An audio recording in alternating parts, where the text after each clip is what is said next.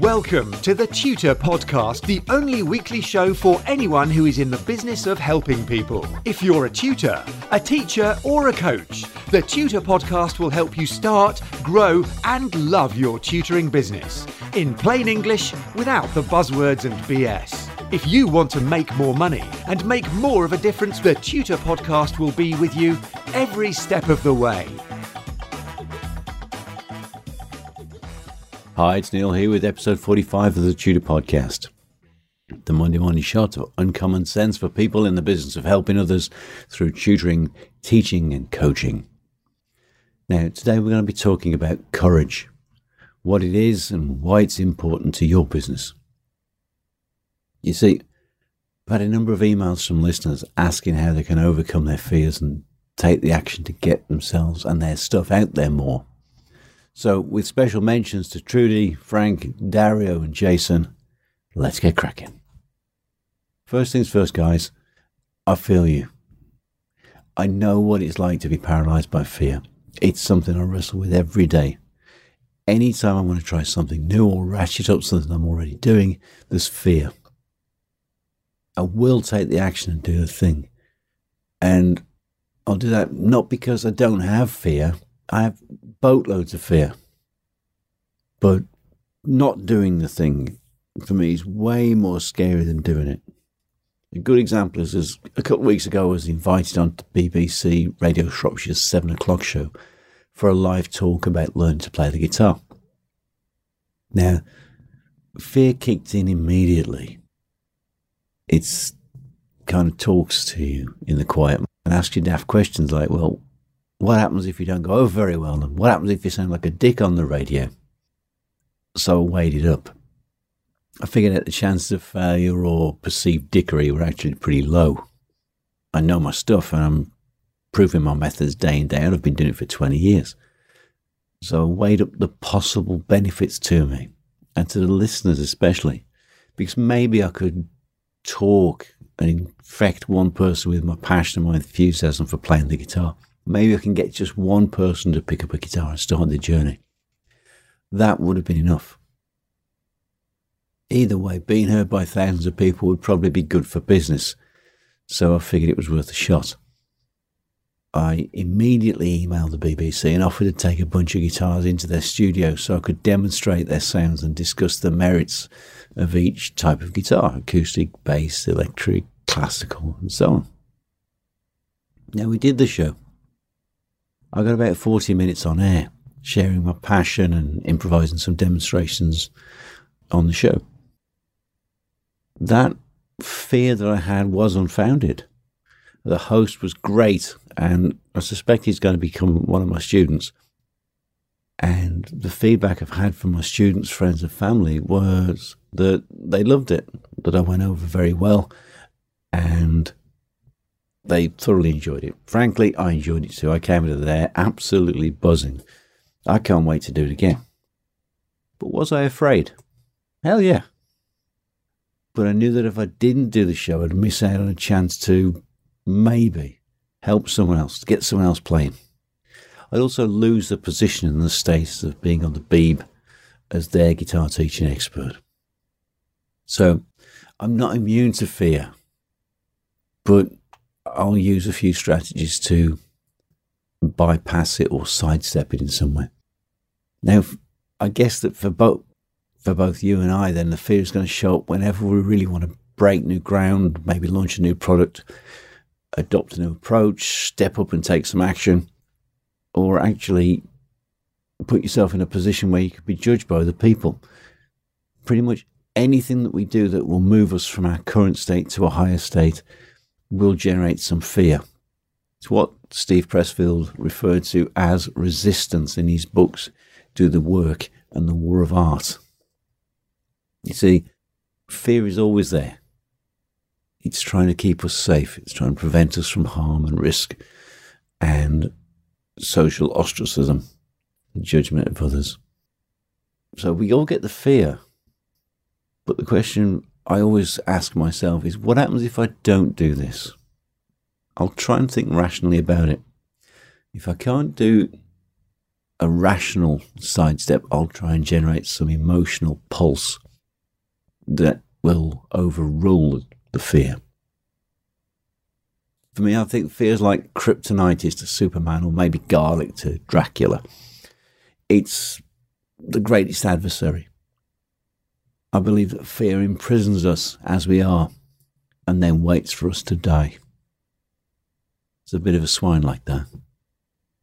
Dealing with the dread and liberating ourselves from the fear is where the courage actually comes in. Courage isn't the absence of fear. Courage is the ability to act even in the face of fear.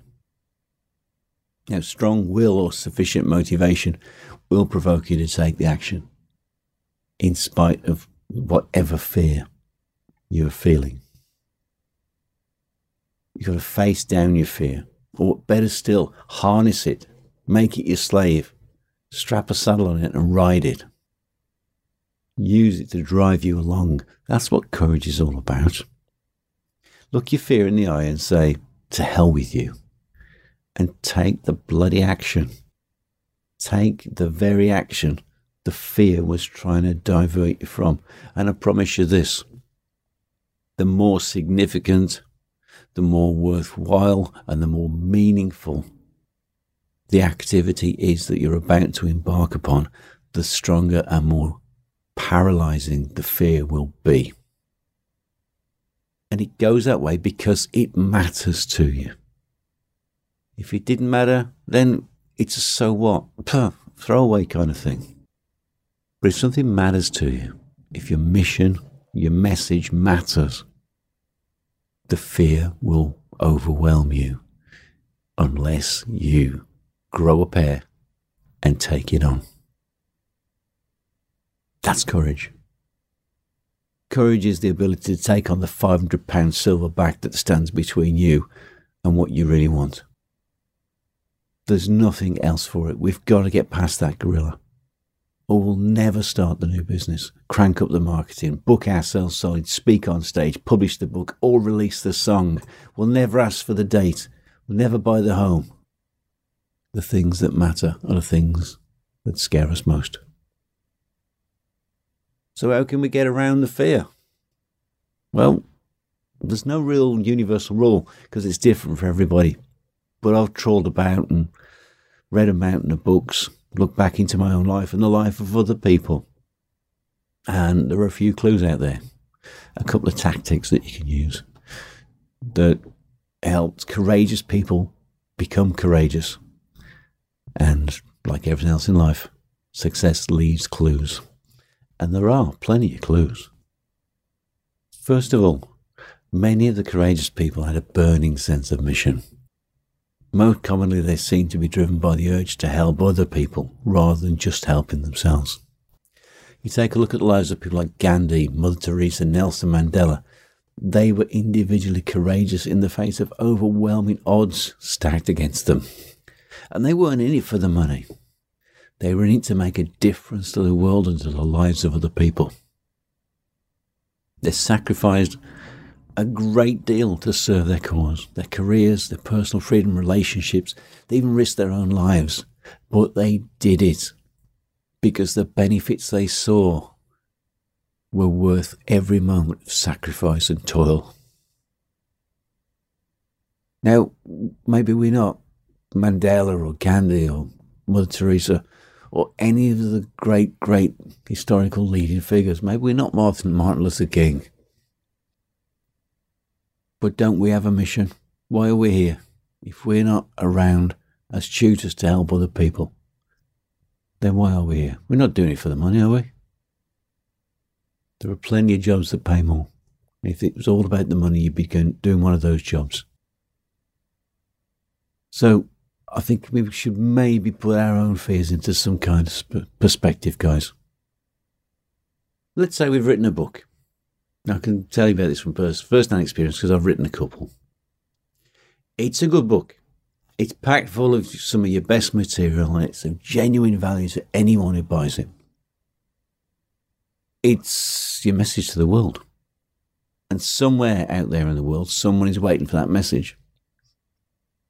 But the problem is, You get afraid to publish the book.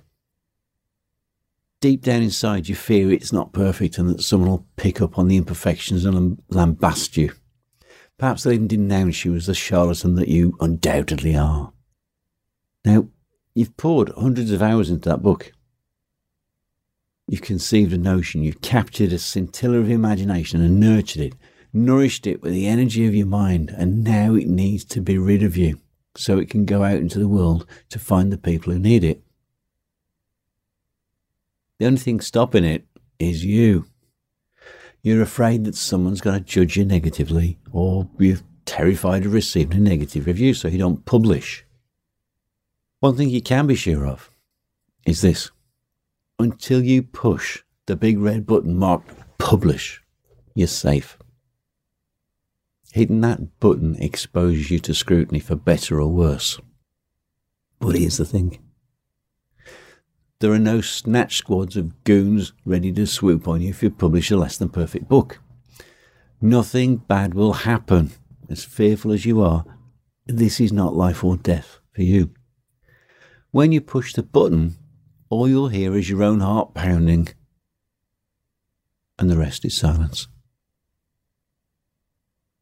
The very first time I published a book, I was expecting someone to come knocking on the door within 5 minutes and cart me off to the funny farm for having the balls, the cojones, the hubris to think that I had something worthwhile to say.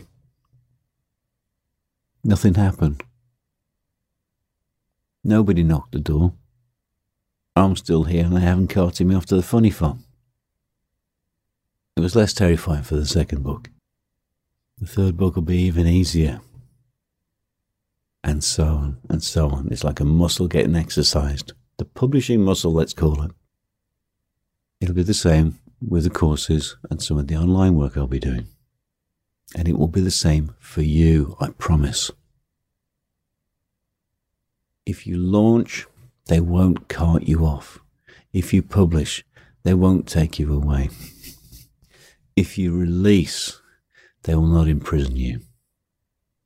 Push the bloody button. Do what you're afraid of now, whilst you're young and you still have all your faculties. One of the few things I'm really certain of is that we are going to die. And we're going to die too soon. Far too soon. When the man with the scythe shows up, there's no begging a few extra minutes out of him. It's over and you're done. So what are you bloody waiting for? Your greatest fear shouldn't be writing the book, starting the business, or asking for the date. No! Your greatest fear should be that the clock is ticking, that your life is shortening at an alarming rate. When your time approaches, I want you to look back on your life and marvel at how much you got done, in spite of all the adversity and fear. Don't wait until your work's perfect, because it'll never be perfect. Perfection's sterile and produces nothing until it begins to decay. The only person whose consent you need is your own. Give yourself that permission. As for the rest of the world, I'm with the 19th century English scholar Benjamin Jowett, who famously said, "Never retreat, never explain, get it done and let them howl." That's about the most elegant way of saying screw you I've ever heard. Get it done, let them howl. Some people won't like what you wrote. They won't understand your message or your mission. They are not your tribe. Your tribe are waiting for your message.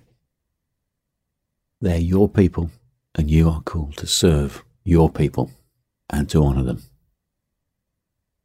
How dare you, because you're afraid, deprive them of your wisdom and insight?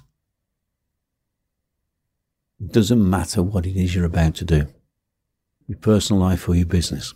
The secret is to acknowledge the fear, thank it for offering its opinion, and then tell it to take a hike as you march towards your fate. So a great tactic you can use here to defeat the fear is get accountable. Tell someone what you're going to do and when you're going to do it by. Preferably find someone who's going to be a complete pain in the arse if you don't take action.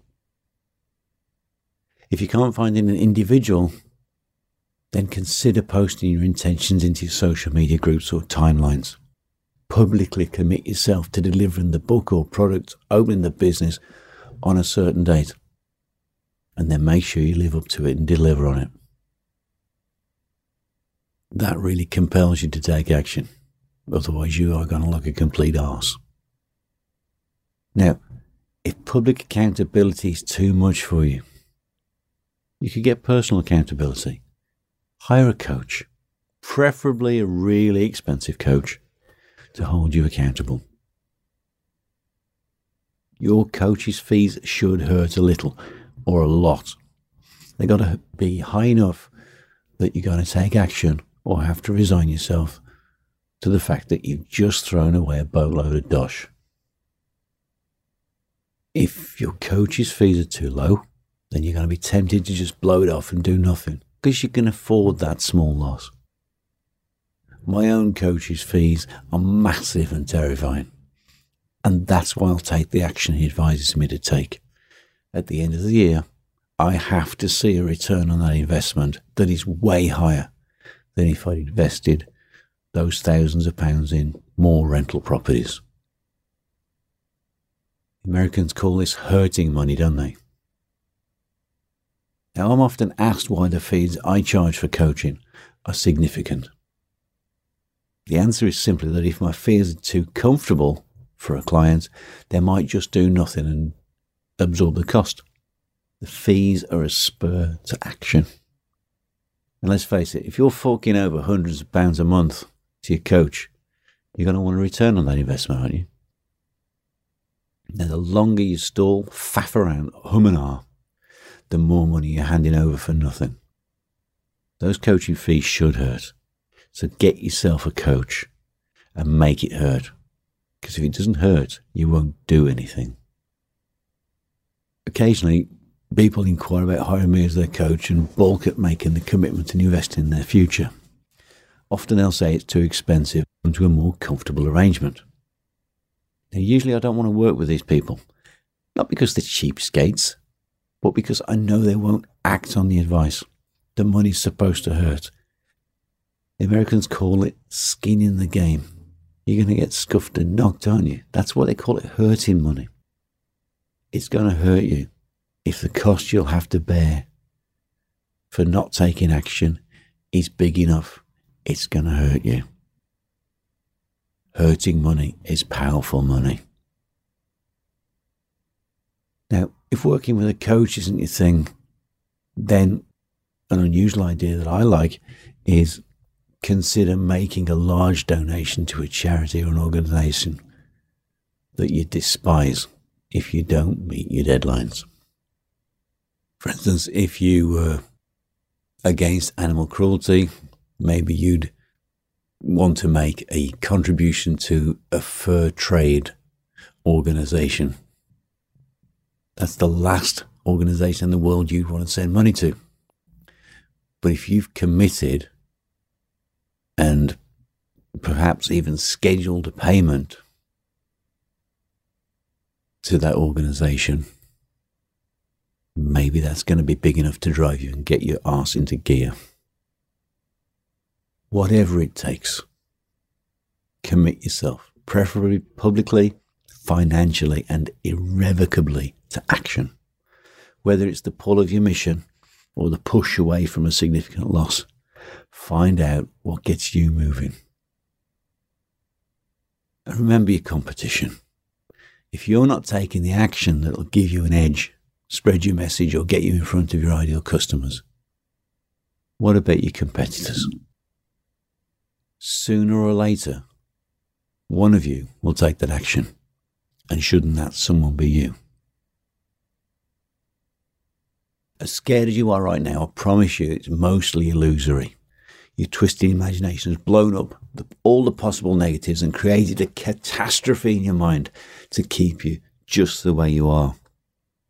But staying just the way you are is the last thing you want, isn't it?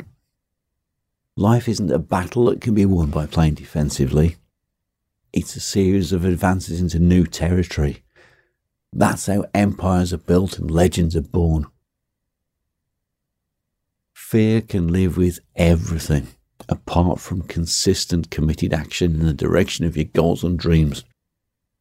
Fear is just checking if you're serious, and it's eliminating your competition. If you handle the fear, then you handle life.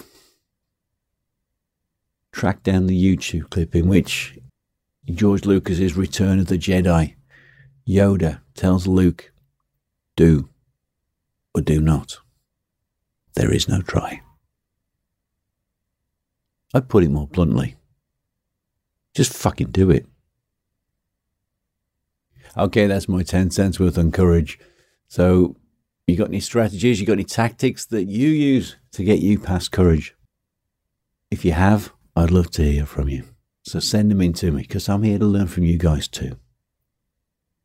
Let me know what caught your ear in this episode, and let me know how you get on putting the ideas to work in your business and in your life.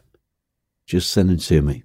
info@neilcowardo.com, or hit me up at www.neilcowardo.com, or via www.thetutorpodcast.com. In the next episode, I'll be talking about something really interesting. But the truth is, I've got that many ideas I haven't actually decided yet. So it's going to be a bit of a surprise for me, and maybe for you too. Till then, remember to subscribe to the Tutor Podcast, and you'll get all the updates and more tips to help you to start, grow and love your tutoring business. So join me next time, Neil Cowardo, for the next episode of the Tutor Podcast. Have a fabulous day.